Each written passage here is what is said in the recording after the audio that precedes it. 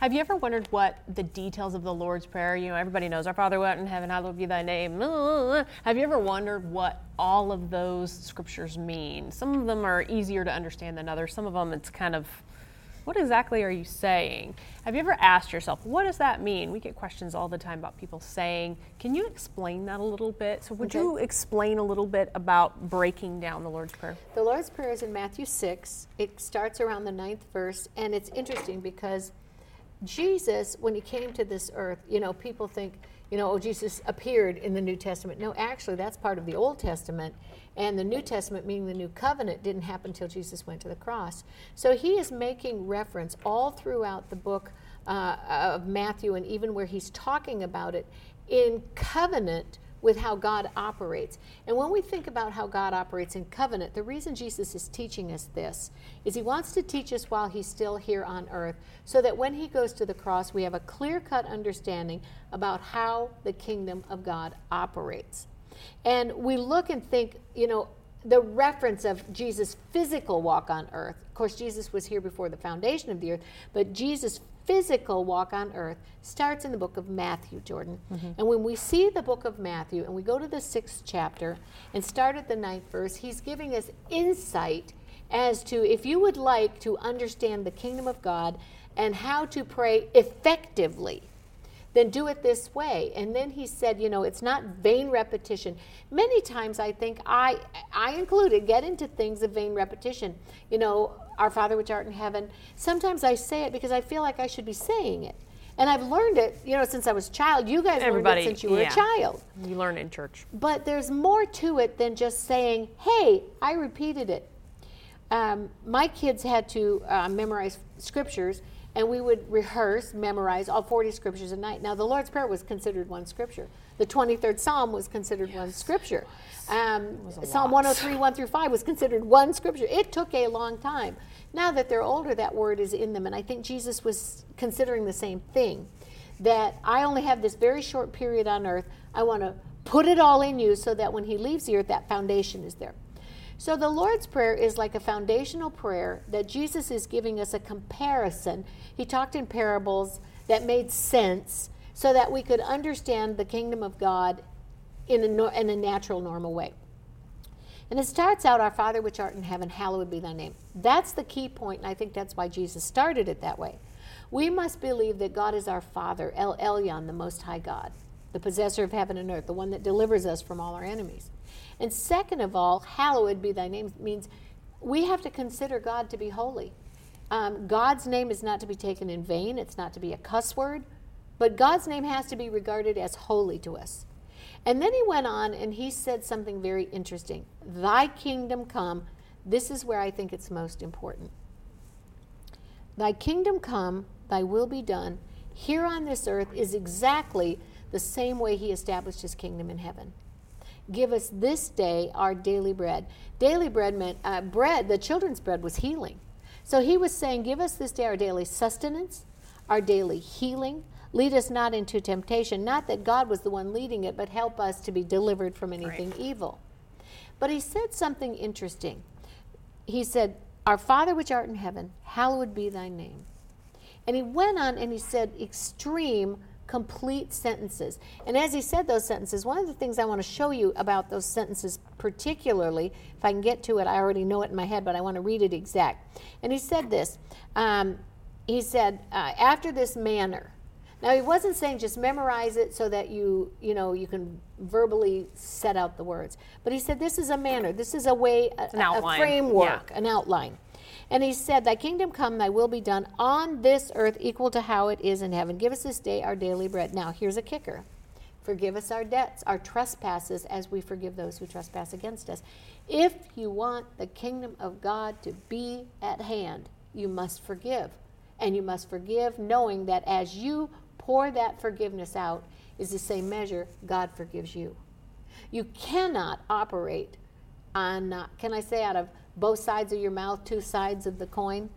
If you want to be forgiven, you must forgive. He's not kidding. He put that in there. You can't eliminate. He puts it multiple times. Multiple times. You can't eliminate. And then he said, lead us not into temptation. But here's the thing. He said, for thine is the kingdom, the power, and the glory forever.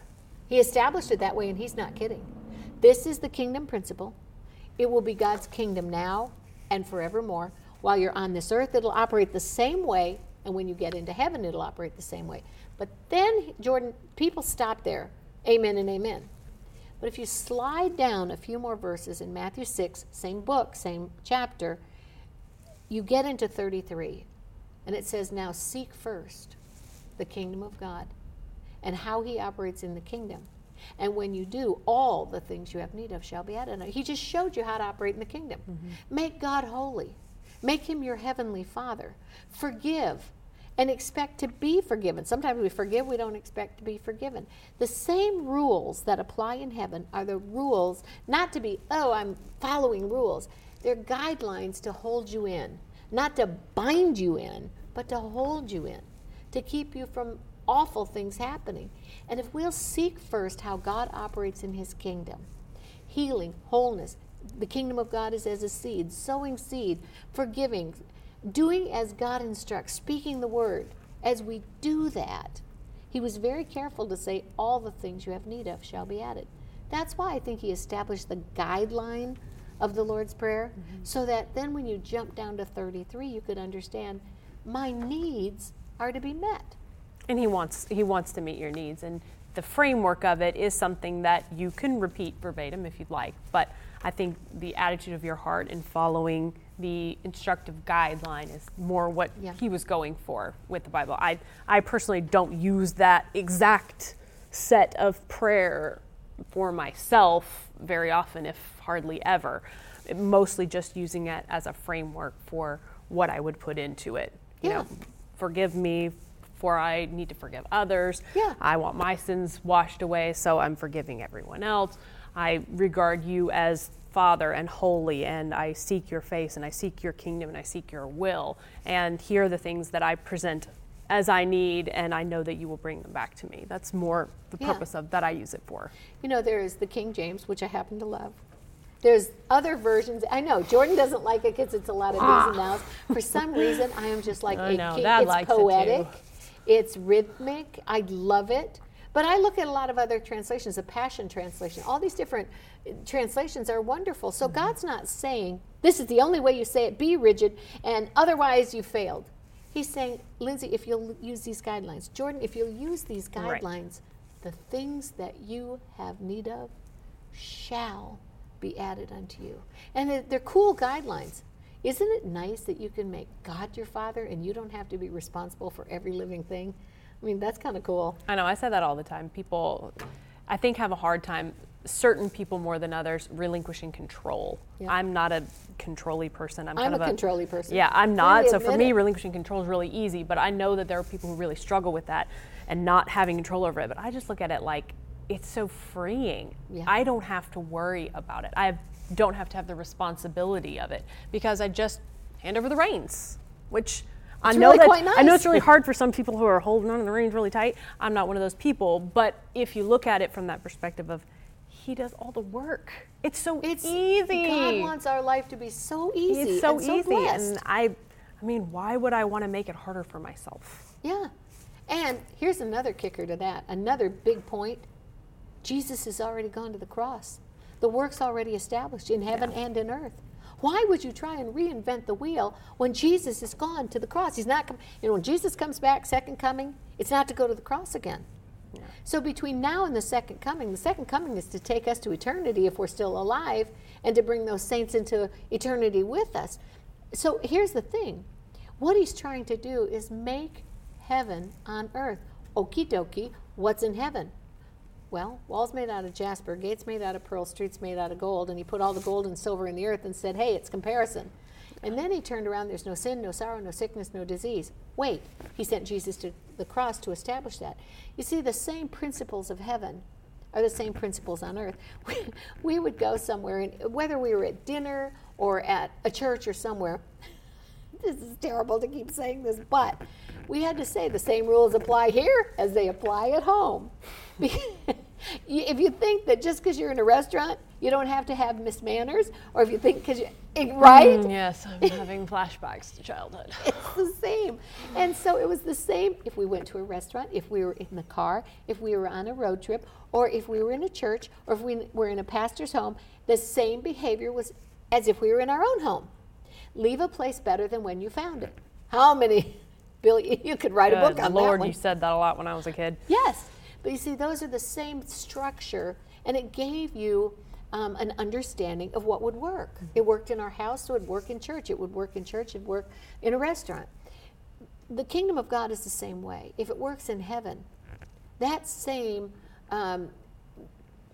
way of being, as the Bible says, works on earth the same way.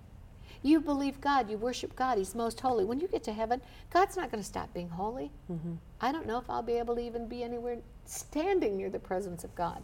It's going to be the same. So why not learn to practice it here on earth? Live in God's blessing, live in God's abundance, live in God's healing and His health and His forgiveness and everything else.